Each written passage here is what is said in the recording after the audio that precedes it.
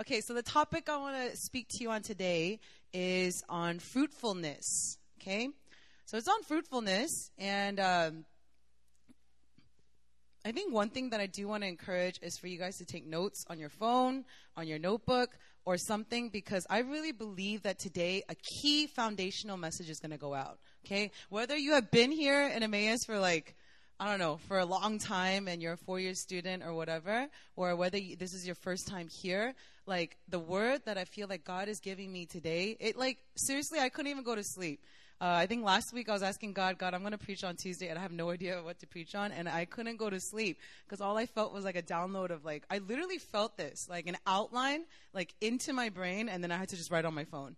And that's how much I knew, wow, this is probably what God wants to give. And again, I don't care if it's a powerful revelation, if it isn't a powerful revelation or whatever it may be to you, but I really do believe that foundations need to be first set before any powerful revelation even goes out. Amen?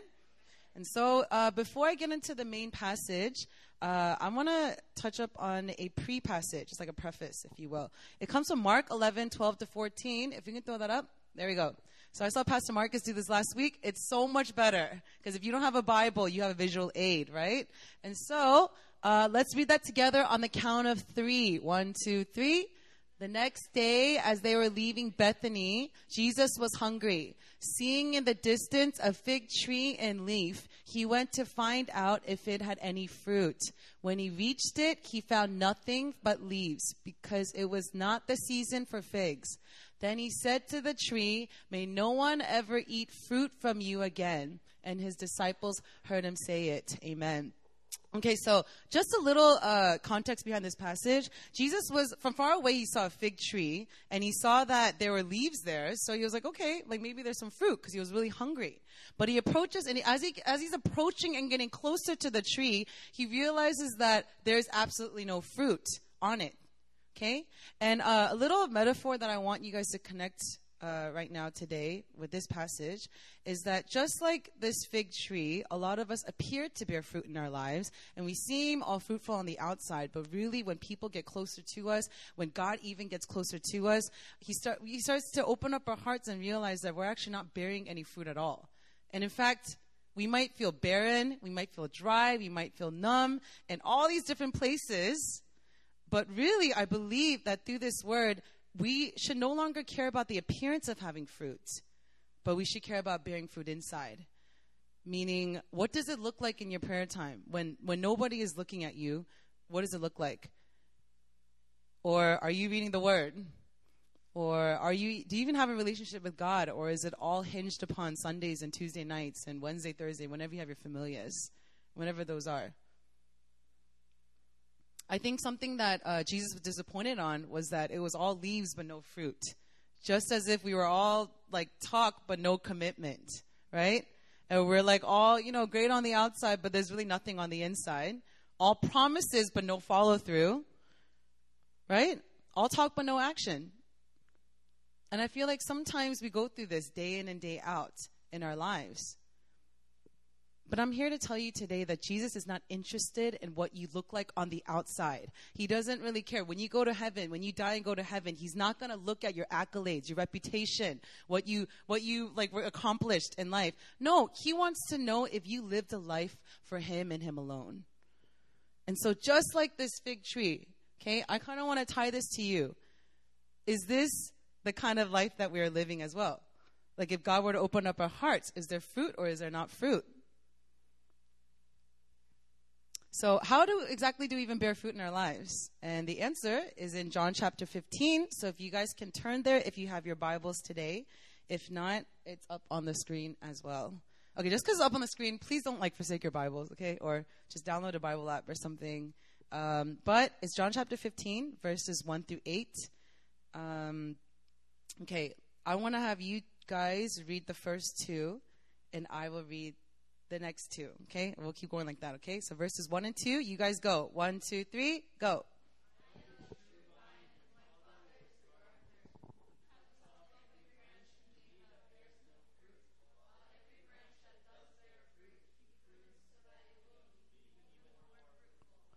You are already clean because of the word I have spoken to you. Remain in me as I also remain in you.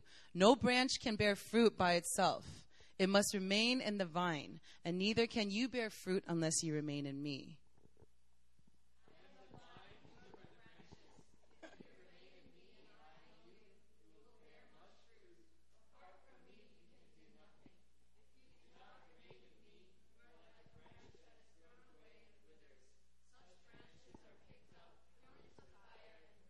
If you remain in me and my words remain in you, ask whatever you wish and it will be done for you. This is to my Father's glory that you bear much fruit, showing yourselves to be my disciples. Let me pray for us. Father, I just thank you so much for this word that's going to go out, Lord. And God, I just pray for eyes to be opened, for ears to be opened, for hearts to be open, God. And God, I just pray, would you use me as a channel for the exact word that you have for every student here at KU, Lord. And God, I just pray that not one heart goes away unchanged. Father, I thank you that you're going to encounter students today. The hearts will be awakened. So I command all distraction, all fatigue, all sickness to get out right now in the name of Jesus. And I declare and establish your kingdom here in this place. And I thank you, Lord, that wherever the Spirit of the Lord is, there's freedom. There's freedom from any bondage. There's freedom from sin. There's freedom from heaviness. There's freedom from burdens, God. So, Father, I just thank you. Thank you, Lord, that you are here in this place. So, God, I pray that you show up powerfully, that you resonate deep into these students' hearts. In Jesus' name we pray. Amen. The title of the sermon is Go On and Bear Fruit. Okay, I couldn't come up with a creative one. It's just Go On and Bear Fruit. And it comes from John 15, 1 through 8. That will be the passage that we chew on today. So a lot of the question that I actually really want to ask you is, am I bearing fruit inside of me for the Lord, obviously? Okay, so am I bearing fruit inside of me? And if not, then how can I even bear fruit in the first place? Right? I'm calling you guys to be fruitful at this hour, and I'm saying that God wants us to live fruitful lives, but a lot of the times the problem is that we actually don't even know where to start. And so, preachers will come through every Tuesday, and we can go to church, and all of these things are expected of us, and all these powerful revelations and promises that God has for us. But if we do not have a foundation that produces fruit for the Lord, then every revelation that comes through us, it'll just go right through us. You know what I'm saying? So we can't hold anything if we don't have a foundation and a base in our relationship with the Lord. So how can we bear fruit? Number one, okay, there are 3 ways to bear fruit in our relationship with the Lord, okay?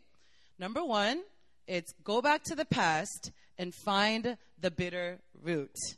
Say that to your neighbor. Go ahead. Verse 2 says that Jesus cuts off every branch in us that bears no fruit. And I'm here to tell you today that behind every unfruitful branch, there is an unfruitful root that God wants to cut off. Okay? The problem is that some of us can't even start a relationship with the Lord because we have a lot of bitter roots that are entangled inside of us. A lot of junk that is taking up the way. Whatever it is. And a lot of that actually comes from your past. A lot of it comes from trauma, comes from someone doing something wrong to you. Whether it's your dad, your mom, a church leader, even with God himself. If your qualm is with God himself, a lot of us deal with these problems and these hurts, and it actually stunts the growth in our walk with God. But we don't really realize it. And we kind of, just go on in our day-to-day lives, and we're like, okay, and then all of a sudden we wake up and we're like, oh, I guess I'm not even actually growing in my relationship with God. But the truth is that somewhere along the line in the past, whether it happened in your childhood, whether it happened 5 years ago, whether it happened last year, whether it happened yesterday or even today, if something has hurt you, if there has been something that's been getting in the way between you and God, the chances are it could have been trauma, it could have been someone that offended you, it could have been an unforgiveness that you hold in your life, but that is the very bitter fruit that I believe that God is calling us to detect and to pull out today. Whatever the case, whatever it is that you're going through, there's always a root to everything. This is something that I actually really like. In ministry, being in Emmaus for 5 years, there have been a lot of students that I met on campus where, they're they're dealing with certain issues, and they don't realize that the actual issue is not the issue itself, but it's the root behind the issue, right? And so if you're dealing with like, sometimes this happens, right? It's not all the time. But if you're dealing with a problem between you and God, and you think that God is a God that always hurts you and is out to get you, this has happened before, but some students actually found that the real root was that their dad abused them, and their dad was actually hurtful towards them. And that was actually the root behind that, right? But too many times we're spending a lot of time trying to whack at the branches and the things that are like not even really relevant to what is actually needing to be dealt with. And that's the root that we're talking about today. And so there are a lot of bitter roots, but also because of the roots, our hearts grow hard and cold with the Lord because of it. And really, guys, do you know how serious a hardened heart is? Like, there is nothing so hard to get into than a hardened heart, right?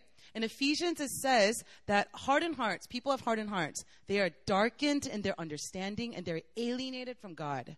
Meaning, if your heart has been so hard from the Lord, there's nothing that can do to make you feel that you are with somebody. And it feels like God is not with you. It feels like you're alienated from society or from people. And you're very darkened in your understanding, meaning very twisted thoughts, maybe wrong mindsets, things that are misaligned, all of that sort, right? And then in Matthew chapter 13, it says, for people of hardened hearts, you will indeed hear but never understand. You will indeed see but never perceive. But for this people's heart has grown dull, and with their ears they can barely hear, and their eyes they have closed. This is what happens with a hardened heart. No matter what God tells you, no matter what people try to tell you, nothing goes through because your heart is so hardened and grown cold because of the things of the past or even the things of the present. Because something is blocking your relationship with God. Maybe some of you guys didn't even know this. Like, you're kind of like asking yourself, what exactly is it that I need to deal with? Why am I not growing? You know, Pastor Marcus preached last Tuesday. We've got to keep it moving in our relationship with God. That's how we grow. But how can I even keep moving when I have these things stunting my growth during my pathway with God, right? And so I think one thing that I realized was when I came to Korea, God immediately brought up issues of relational issues in my life. Areas where I knew that I wasn't really growing in the Lord. One of them had to do with my mom, and I realized that all my life, the reason why I couldn't even be close to pastors' wives or any mother figure was because I had a problem with my own mom. Another problem was with my sister. I hope she doesn't listen to this podcast. But basically, you know, just I had a lot of problems with my sister. And because of that, there's always this little tension that I felt or annoyance that I felt with sometimes other sisters that I met in Christ, right? And so I realized that that was the issue with that. And immediately he uncovered these two things. And I realized the reason why I'm not bearing fruit in these areas was because of this problem. So I dealt with it right away. There's a form of ministry that we have here at Emmaus and at New Philly, the church that we're part of, called Healing and Deliverance. A lot of you guys are familiar with that. And basically, healing and deliverance, okay, they're two words. Healing is inner healing for you to be set free from any past hurts or traumas that you have dealt with. Deliverance is being delivered from the bondage and the addiction that you are struggling with, the habitual sins, whatever it is, you be delivered from these things. Believe it or not, God can deliver you from these very things. Do you believe that? That's what it is. And so even with these bitter roots, I'm telling you right now that God can set you free. I don't know if anyone's ever told you this before, that God can set you free from the very things that you have been bearing inside. You know, some of you, you have secrets and you have past struggles that you've actually never told anyone before. Never, anyone. But the irony is that you're dying to tell somebody, but either you're afraid of judgment or you're afraid of unbelief, that it might not even change. Whatever the case it is, seriously, whatever the case it is, I really believe that God is tugging at your heart today and calling you to just confess your sin, confess the struggle, whatever that person, that group, that church, that father, that relative that has ever hurt you in your life. God wants you to let go of that bitterness, and he's going to deal with the root. He's going to gently pull it out, and he's going to set you free so that you can be fruitful again. I'm telling you this because I can tell you this honestly because of the results that happened in my life after really going through healing and deliverance from all the people that have hurt me in my life and from all the trauma that I had to go through in my life. I know there's a lot of domestic violence and abuse that I went through in my own personal life. I'm pretty sure some of you guys can understand and relate with me. And I never thought I could ever get set free. And I thought I had to live with certain past and memories forever, until somebody at the church came up to me and said, do you know that you actually don't have to deal with these things for the rest of your life anymore? What? Like, I wish I could tell you what I felt when someone came up to me and gave me hope into my dark and discouraging situation. There's a bitter root inside some of our past. You know, some of you guys have actually gotten healing and deliverance, and praise God for delivering you from those problems, struggles, addictions. But others of you, it's coming out. And if it comes out, and if you feel like you're being reminded of past hurts and memories and pain, and you're asking yourself, why is this even happening to me? Why am I being reminded of these things?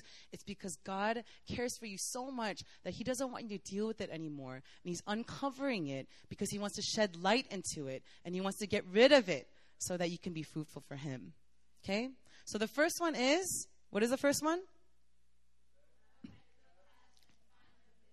Yes. Second one. Second way that we can bear fruit in the Lord. Now, this is a hefty section. So I really want you guys to listen. This is something that's burning deep in my heart, that you guys get the bare essentials of a relationship with the Lord. Okay? When I'm praying on my knees for this campus, this is the biggest thing. It's not some crazy revelation that you can get at a conference or God coming down from whatever, sending an angel. No, it's like the bare essentials that I actually care about for the students here. Okay?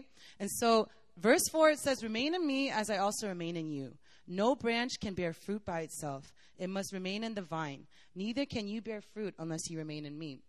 So how do we remain in the Lord? By cultivating our essentials. So number 2 is lay down a basic foundation by cultivating the essentials. Okay? Cultivate. The word cultivate means to promote or improve the growth of a plant or crop in this case by labor and attention. Okay, little science elementary lesson. What 3 things do we need for a plant to grow? Okay, good, I got that. Yeah, sun, soil, and water, right? Sun, soil, and water. If you don't even have one, you can't really grow, right? You can't grow as much. You will soon realize that it dies as time passes. I'm not a science major, but everyone knows that. So, sun, soil, and water. If you don't have these things, there's no way that you can expect growth. 3 things in a Christian life, basic things that I want you to get today is, in order to grow in your walk with the Lord, you need the Bible, you need prayer, and you need extravagant worship. Okay? I'm going to say it again. You need the Bible. You need the Word of God. You need prayer, meaning you need to know how to pray. And you need extravagant worship, meaning you don't just praise and worship in your own accord, but you praise and worship extravagantly. I'm going to do my best to keep these succinct, okay? Are you guys with me? So the Bible, the Word is actually what anchors us whenever hard times come. Amen? And so even as mindsets, like, go back and forth and the enemy is trying to lie or whatever, the Word of God is actually what anchors us. It sets the tone for our day. Meaning if you feel groggy and you feel like you overslept, you can turn to any passage in the Word and find that you will be changed and encountered by His Word. Because the Word of God is living and it is active. That is the only text in the world. You can argue with me if you want, but the only text that literally it could jump out of you and it could convict you deeply and it could change you. How many of you guys had that moment where you opened the Word, you felt really down and you felt kind of like whatever, right? Johnny's raising his hand in the back. But you just felt very down and you read a passage in the Bible and actually you immediately felt better. Anyone? Okay, good. I thought I was like the only one. I was like, no, please let there be more people. Okay, and I realized, one thing I actually realized during my campus days and even when I was just meditating and just praying about KU was that no matter how much people can tell you to read the Word, you won't read the Word if you don't know how to read the Word, right? And so I can go to all of y'all and just be like, hey, just read the Bible and then you'll be fine. But, okay, thanks, but how do I even read that in the first place? And again, I know this is like Bible Christianity 101, and I don't care if you've heard it a million times at your Sunday school, but if you are not reading the Bible, then I suggest you hear it like it is your first time again, okay? And really take it seriously. There's no method to really read the Word. I actually did some research in this, but a lot of the research suggests that you start with the 4 Gospels in the New Testament. Who knows what the 4 Gospels are? Awesome. Matthew, Mark, Luke, and John, okay? One of the, he's a InterVarsity's link director, Bob Graham, he said in one site source that I found that to start at the Gospel of Mark and then you go to John. And in quote, he said, the book of Mark is quick and fast-paced, while John focuses on the things Jesus claimed about himself. So Mark tells us about what Jesus did, while John tells us about what Jesus said. And in John, some of the simplest and clearest passages, but also some of the deepest and most profound passages are found there. Okay, so the 4 Gospels, they're actually very similar, same perspective, but written by different authors. John is a little bit more different, but Matthew, Mark, and Luke are more of the same, right? Once you hit the 4 Gospels, I want to encourage you to read the Old Testament history. So Genesis, Exodus, Leviticus, all of that. Try reading the Old Testament. I love the Old Testament. I love Genesis. I love Exodus, just the beginning. And try to read Psalm, the book of Psalm, which is in the middle of the Bible, simultaneously with that. Psalm is actually a collection of like books, hymns, poems that focus the worshiper's thoughts on God and in praise and adoration. And so I'm giving you a place to start, like where exactly to start. But you can actually just search online, and I've done this, how to read the Bible for a beginner, how to read the Bible the easiest way, the easiest Bible reading plan. You can Google any of these things. Just pick a plan and just start reading it. That's all you have to do. There's no method. It's not that complicated. That's how you read the Word. Are you guys following me? And as you read the Word, I want to encourage you to actually have a quiet time. It's called quiet time when you read the Word, but a journal. And really write out what stands out to you and what revelations stand out to you as well. Now, I'm telling you this, and I'm not stupid. I understand that a lot of us are Christian, or we're born in a Christian family, and we grew up like this all our lives. But if you find yourself not bearing fruit in your quiet times, in your prayer times, and in your times of reading the Word, then why not start again today and make a commitment and decision to really bear fruit in that area? The second essential was prayer. And 1 Chronicles 16:11, it says, seek the Lord and his strength, seek his face continually. Guys, if you know what prayer really was, I honestly believe that you would pray more, okay? It's not that complicated. It's just a conversation with the Lord, okay? You're just talking to God. That's all you're doing. You're just talking to God. It's your direct line of communication. Think of it as a phone call. You're calling your dad, your mom. That's your direct communication. That's how you really pray. Now, what exactly are you praying about? What should our prayers even consist of? I want to put more structure into this and encourage that one of the first things that I think we should pray about is forgiveness. Forgiveness, it says in Acts 3:19, now turn from your sins and turn to God so you can be cleansed of your sins. Is there anyone that I need to forgive today? I know for sure I have something that I like to call commute rage. I don't have road rage when I drive in America, but I have commute rage. Meaning if an ajashi or an ajima or a grandma, I don't care how old you are, what you look like, if you push me and you don't say sorry and it was like a mean push, I need to remember that I'm saved and that I am a Christian. I think my roommate Tina knows. I don't even know where it came from. I didn't even grow up in a city. And maybe that's why, because I grew up in the country where everything is super slow. So I'm not used to people breathing up on me and then just even put my elbow here and there, whatever, nudge at me. So I get really angry. I've had to forgive people actually by doing that. I used to get so angry during my commutes.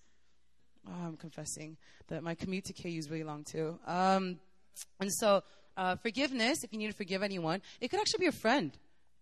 It could be a family member, someone that you're really upset at that day. It could be someone that was a long time coming. Whatever it is, I want you to really ask yourself when you're praying, do I need to forgive anybody? Or do I need to receive forgiveness from someone? Meaning, do I need to repent for something that I did? Forgiveness, that's number one. Number two, needs. Everyone say needs. 1 Peter 5:7 says, cast all your anxiety on him because he cares for you. We need to be able to communicate our needs in prayer. Key word, communicate. If you don't say it in your prayer, yes, God knows our thoughts. But if you don't communicate it in prayer, how will you ever see it come to pass? We need to communicate our needs in prayer. And when you pray for it, I want to encourage you to pray for it in faith. Do I need money? Do I need financial stability? Well, I'm going to pray for that. Do I need breakthrough in my family, like what David led us in prayer earlier? Then I'm going to pray for that. Do I need to get straight A's in my class because I'm going to fail and my exchange student program depends on it or something? Then I'm going to pray for that. Those are our needs. The third thing, thanksgiving. And I actually encourage you to pray for this first. As soon as you get on your knees and you pray to God, we should honestly give him thanks. Give thanks to the Lord, for he is good. His love endures forever. Give thanks to the Lord, for he is good. His love endures forever. Is this the truth that is resonating in our hearts when we pray to God? We need to just give him thanks for no reason at all. Even if you had the worst day in your life, you should still give God thanks because he is so worthy of it. God, thank you for this horrible day because I'm going to learn so many lessons and I'm going to reap a lot from it. God, thank you so much for that hardship because I actually learned a lot from that. God, thank you for this mundane day. Nothing really happened. God, thank you for actually giving me another day to live because some people actually die. The fourth thing, intercession. Intercession is a prayer to God on behalf of one another. Okay? We pray for others and the things on God's heart. And we should really learn to stand in the gap. Okay, this term, stand in the gap, means we're standing on behalf of somebody and their prayer requests and needs. We should really learn to not only pray for ourselves and not be so inner-focused, self-focused, but to learn to really die to ourselves and pray for other people. You know why sometimes I push for if you've been in Emmaus for all of March, you should probably know this. But you know why I push for 6:15 prayer? I'm going to go there. But you know why I push for 6:15 prayer? And why I push for prayer team? It's not because I want David to be surrounded by girls and guys and to pray together like that. It's not because I care so much that you guys don't get to eat when you finish class at 6 and then you have 15 minutes to eat and you come out to pray. No, that's not the reason why. I'm encouraging you to come out to pray because we're praying on the things that are dear for God's heart, that are dear to God's heart, that are dear to our hearts and our friends' hearts and our staff members' hearts. You know, when I led 6:15 prayer and I was on the prayer team 3 years ago in Yonsei University at the time, I can't even begin to tell you how many testimonies that we had. It was like 40 students, believe it or not, more than the large group that we hear today. The 6:15 prayer meeting itself was 40 students. Okay, I'm yelling here. I'm sorry. I'm getting really excited. But it was 40 students, and we were crowded around and wherever we decided to meet for prayer. And we sat there listening to other students talk about their problems, saying, my dad has cancer. My mom is going through chemotherapy. I need a breakthrough in this area. I'm like, okay, you need that? We all gathered around and prayed. And I kid you not, every single week, we saw testimonies of people getting healed. And being like, man, you know, like my mom that you prayed for, she's actually doing a lot better. One of the students' dads, I remember, was severely sick. He got completely healed and transformed. That's the reason why I'm telling us to go to 6:15 prayer. Okay? You will not know the things that are going on this campus or at Emmaus at KU or in your friends' lives. Those who are in your familias, the staff you say hi to every week. You have no idea if you don't know what's dear to their hearts. If you want a breakthrough in your parents' lives, pray for someone else's parents' lives. Okay? You know what I do when I'm not, okay, like we have a prayer meeting. We have a prayer meeting before a Sunday service called Sunday Swim. And we did this thing in March where we had people go up in our community who wanted to share a praise report or who wanted to ask for prayer. And every time there are people that went up for prayer, my heart broke for those people. Like church members who had a sister that was probably like my age that was diagnosed with breast cancer. That was a lot of cancer and a lot of tumors these days with people's families that are going on. It broke my heart. I had to write it down on my phone. I had to pray for it. How can you not pray for that when you hear that? Can you imagine if you went up there and you talked about your mom and dad and nobody sat down praying with you? I'm not trying to guilt trip you guys. I'm trying to grow a heart for you guys I'm trying to have you guys grow a heart for intercession and to pray for other people. Expand your heart. Don't just make it about you, but also realize that there's so many other people, there's so many other things that we could be praying for. And for that reason alone, there's all the more reason to grow in our prayer lives and be fruitful in it. Amen? The next thing is, okay, so how should we pray? Stay with me here. How should we pray? Prayer is something that's very dear to my heart, and I hope that it is dear to yours because it changes everything, okay? How should we pray? We should pray in faith. Write that down. In faith. If you do not even believe in what you are praying for, you need to ask God to help you in your unbelief. One of my favorite verses is Mark 11:24. It says, "Therefore I tell you, whatever you ask for in prayer, believe that you have received it, and it will be yours." Whenever we pray, we need to believe that it actually happens. Okay? We need to believe that it actually happens. That prayer actually transforms things. Do you even know who you're praying to? If you even knew the God that you're praying to, you would pray more. And if you even knew the God that you're praying to, you would pray for bigger things. You wouldn't pray for the small things, but you would give him your biggest dreams. You would give him your biggest requests. And you would believe that he could do it. And he could move in the possible of your situations. Okay, so pray in faith. If you don't have faith and you don't believe and you struggle with unbelief, then you just pray, God, simple prayer, God, help me in my unbelief. That's it. The second thing, we should pray offensively. Okay, I know this is offensive, me saying we should pray offensively, but we just need to pray with boldness and not to sit around and be passive. One thing we do need to realize that God is real, but the devil is also real. And the devil's one mandate is to steal, kill, and destroy everything that God has established in our lives. So if you're watching your family, finances, or whatever crumble before you, the chances are that the devil is trying to steal it away and do something about it. We can't sit there and be passive, but we have to be on the offense. Realize that prayer is not just a conversation, but it is a response. So what do? When you feel heavy, you pray. You respond in prayer. If you feel like you're going through something, your friend is going through something, you don't just sit there. You pray, and you're on the offense. You're not in the defensive and like trying to hide and shield yourself from the enemy. No, we have to realize that we have so much power and authority over our prayers. Matthew 18:18, one of the most boss Bible verses, I think. "Assuredly, I say to you, whatever you bind on earth will be bound in heaven, and whatever you loose on earth will be loosed in heaven." So I bind this infirmity in Jesus' name. I bind this sickness out. Then I believe it because it's bound in heaven. Whatever you release, I release joy into this person. You believe it because it's released in heaven. You need to know that you have so much weight and authority over your words. If you only knew how powerful you were and how much authority you have, you would pray more. We should pray expectantly. I think one thing is that when I go into prayer, I expect God to move and to change. We're not just following after some kind of mandate or method to pray, but we expect God to move and to change in our situations and in our lives. Okay? So we need to remain open and expectant for what God can do and allow him to move through the impossible situations. We should pray persistently, meaning we don't give up. You don't pray for one topic and you just give up. Do you do that? I do that sometimes, especially when I'm really discouraged, especially when it comes to sickness or when it comes to like heaviness or weird funk that I feel.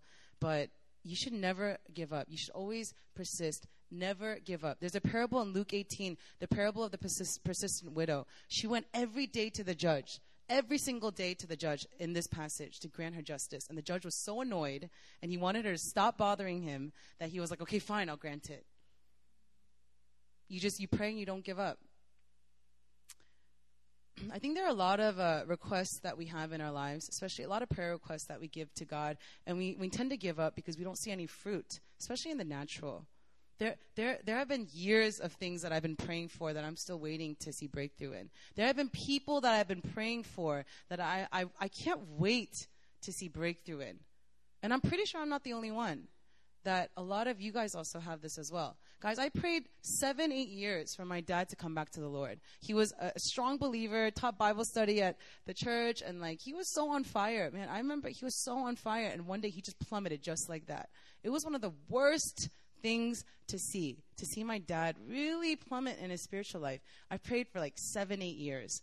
And I kid you not, I think it was like last year or like maybe 2 years ago, like I received a text message from my dad saying, he was like, I'm sorry, Eunice, for being such a bad dad all those like years and for doing so, like, you know, doing wrong in this area, but I really decided to come back to the Lord. Isn't that crazy?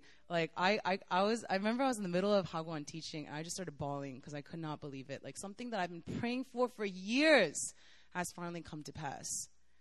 Physical healing. I had an eye disease, like where I couldn't put my contacts in, and every time I put them in for like more than 3 hours, it would go red. I even had it here. So if you look at my earlier pictures, which I really want to untag, I'm just wearing like time machine glasses because I have really bad eyesight. I'm wearing like glasses and really frustrated because I never had this problem before. I'm praying day in and day out. I'm actually really angry because I feel like it's taking a toll on my identity of how I think I look. And I just felt like Steve Urkel, and like I just felt really, really, if you guys know who that is, Family Matters, American TV show.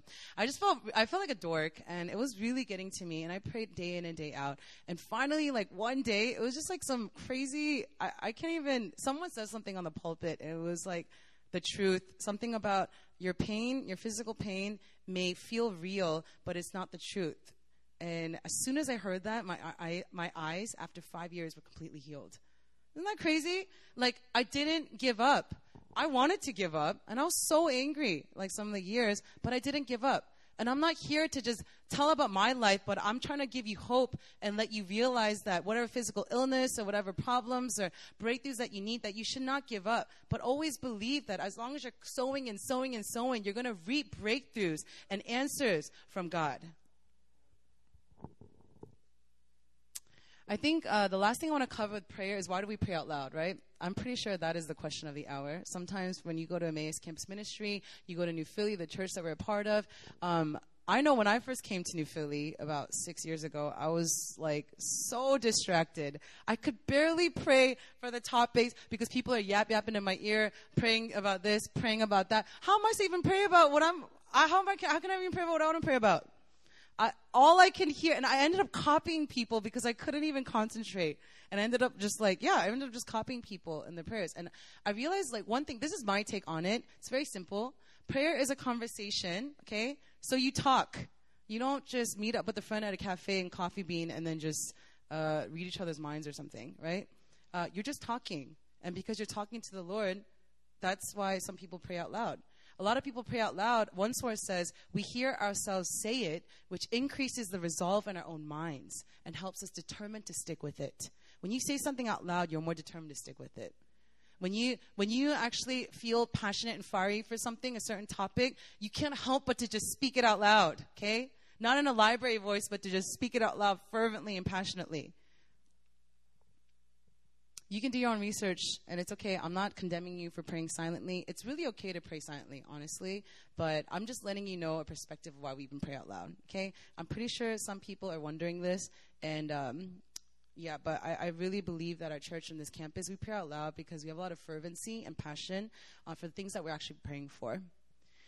Third thing is extravagant praise. This is the number one core value that our church, New Philadelphia, actually holds. It's extravagant praise. Worship, okay? How should we worship? We worship extravagantly. Matthew 26 talks about the woman with the alabaster jar, okay? If you are not familiar with the passage, it's basically a story of a woman that comes to Jesus, pours the most expensive perfume at his feet, and wastes it all away. Everyone says it's a waste. She does not think it is a waste because it's Jesus, and she gives it all to him. Extravagant worship. When we come to church, when we come to Emmaus on Tuesday nights, when we come to church service on Sundays, when we worship to the Lord for those 20 minutes in the beginning of service, we're not just praising in our library voices. No, we need to give him all of our praise. And the simple answer for that is because he is worthy of it. The Bible says that he commands praise from his people. The Bible passages, some stories, if you look up in the New Testament, crowds are shouting aloud because the Lord is coming.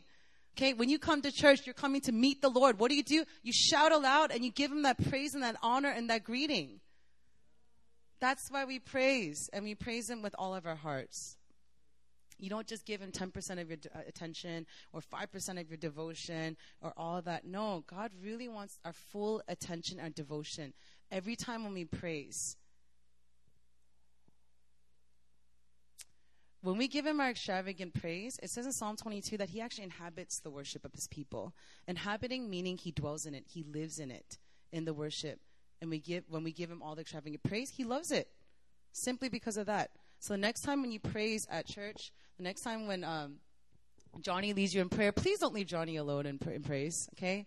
That is, I'm not even trying to force anything. I'm trying to give you a reason and an inspiration of why you even should worship in the first place.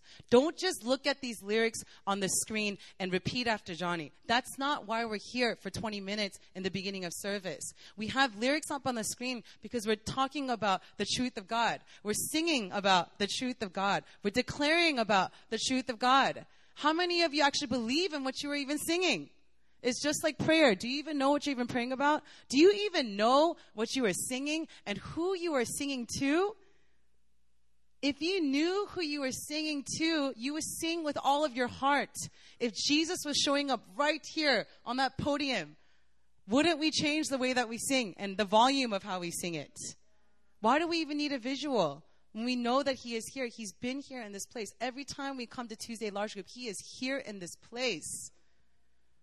That is why I'm exhorting you to sing with all of your heart. When you sing these words, try to put some genuineness into it. Meaning, this is what I do too. I'm guilty of it too. I go autopilot and I just kind of zone out because I'm familiar with the song and I'm more familiar with the beat and the melody than the actual words on the screen. But try to put meaning behind it. And I guarantee when you put meaning behind your words, then things will change. And you'll realize that you're singing passionately and genuinely because like you're actually sincere about what you're singing.